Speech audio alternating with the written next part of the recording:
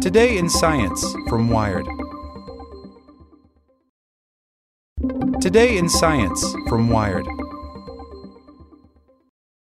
The FCC's rules on space junk just got stricter. A new and contentious 5-year limit for getting rid of dead satellites could slow the growing orbital litter problem if people actually abide by it. By Ramin Skiba. Darren McKnight has long believed that satellites should be moved to a much lower orbit ASAP after they die so they don't pose a risk of crashing into other spacecraft. Perhaps someone's been listening. While current policies say space agencies and companies can leave junk in orbit for up to a quarter century, recently the U.S. Federal Communications Commission adopted a much shorter limit, 5 years.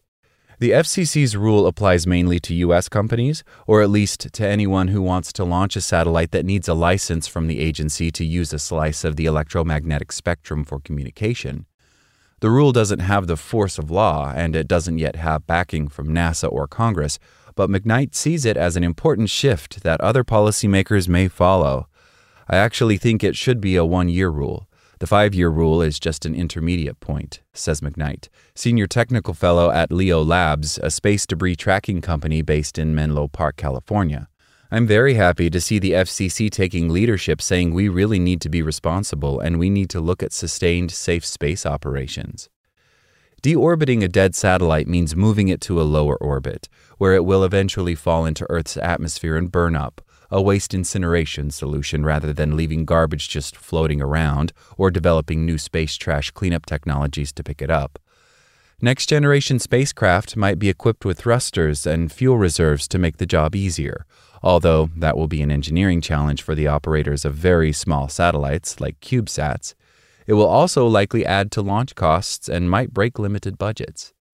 The FCC proposed something similar in 2020, but met with resistance from some industry and space agency representatives. This time could be different, McKnight says. At its meeting on September 29th in Washington, D.C., Sankar Paso, an FCC electronics engineer, told the Commission disposal must be completed as soon as practicable, but no later than 5 years after the end of mission. Post-mission disposal is essential for the mitigation of orbital debris. NASA and the European Space Agency, as well as some satellite designers and manufacturers, don't share that perspective.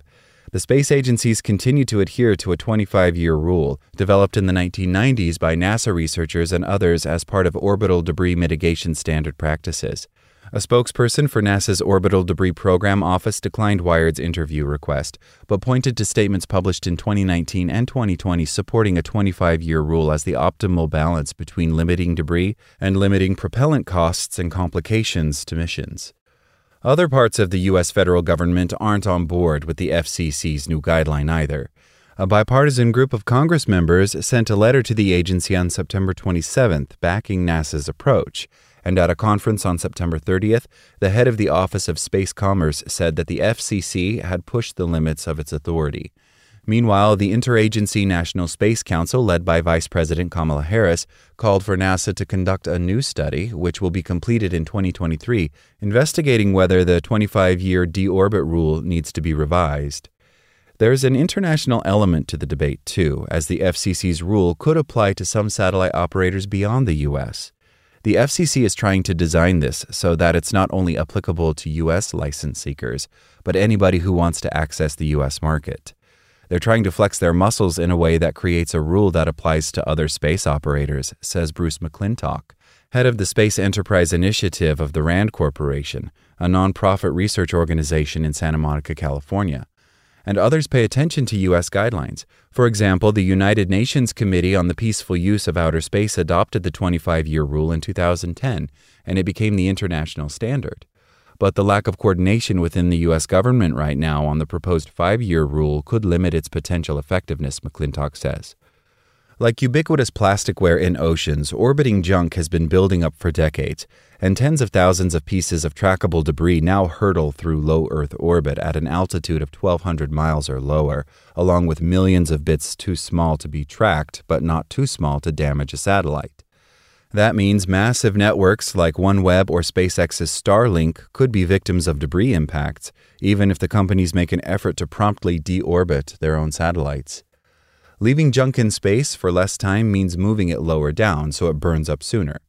McKnight argues that satisfying the 5-year rule is worthwhile and a 1-year rule would be better because that would mean pushing defunct satellites to an altitude below 250 miles, which would limit risks to the International Space Station, China's Tiangong Space Station, and other crucial spacecraft. And he thinks that technological advancements, like a shift from chemical to electrical propulsion, will make it possible to move a satellite even if only 1% of the launch payload's mass is fuel.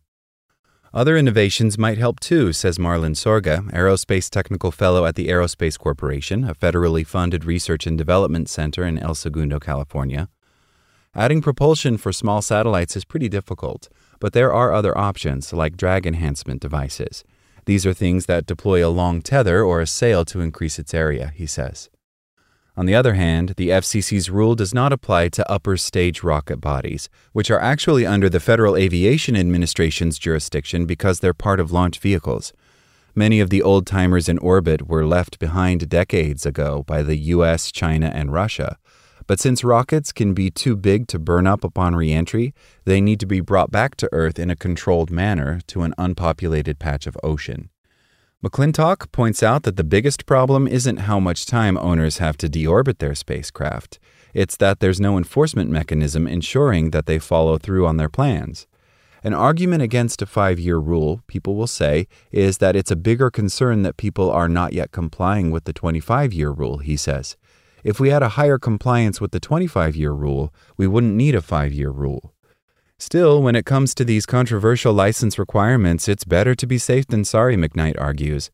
The space environment is not as forgiving as in air, maritime, and land environments. You don't have aviation accidents affecting the next flight. In space, when the accident occurs, it's lingering for decades or centuries. Like what you learned? Subscribe everywhere you listen to podcasts and get more science news at wired.com/science.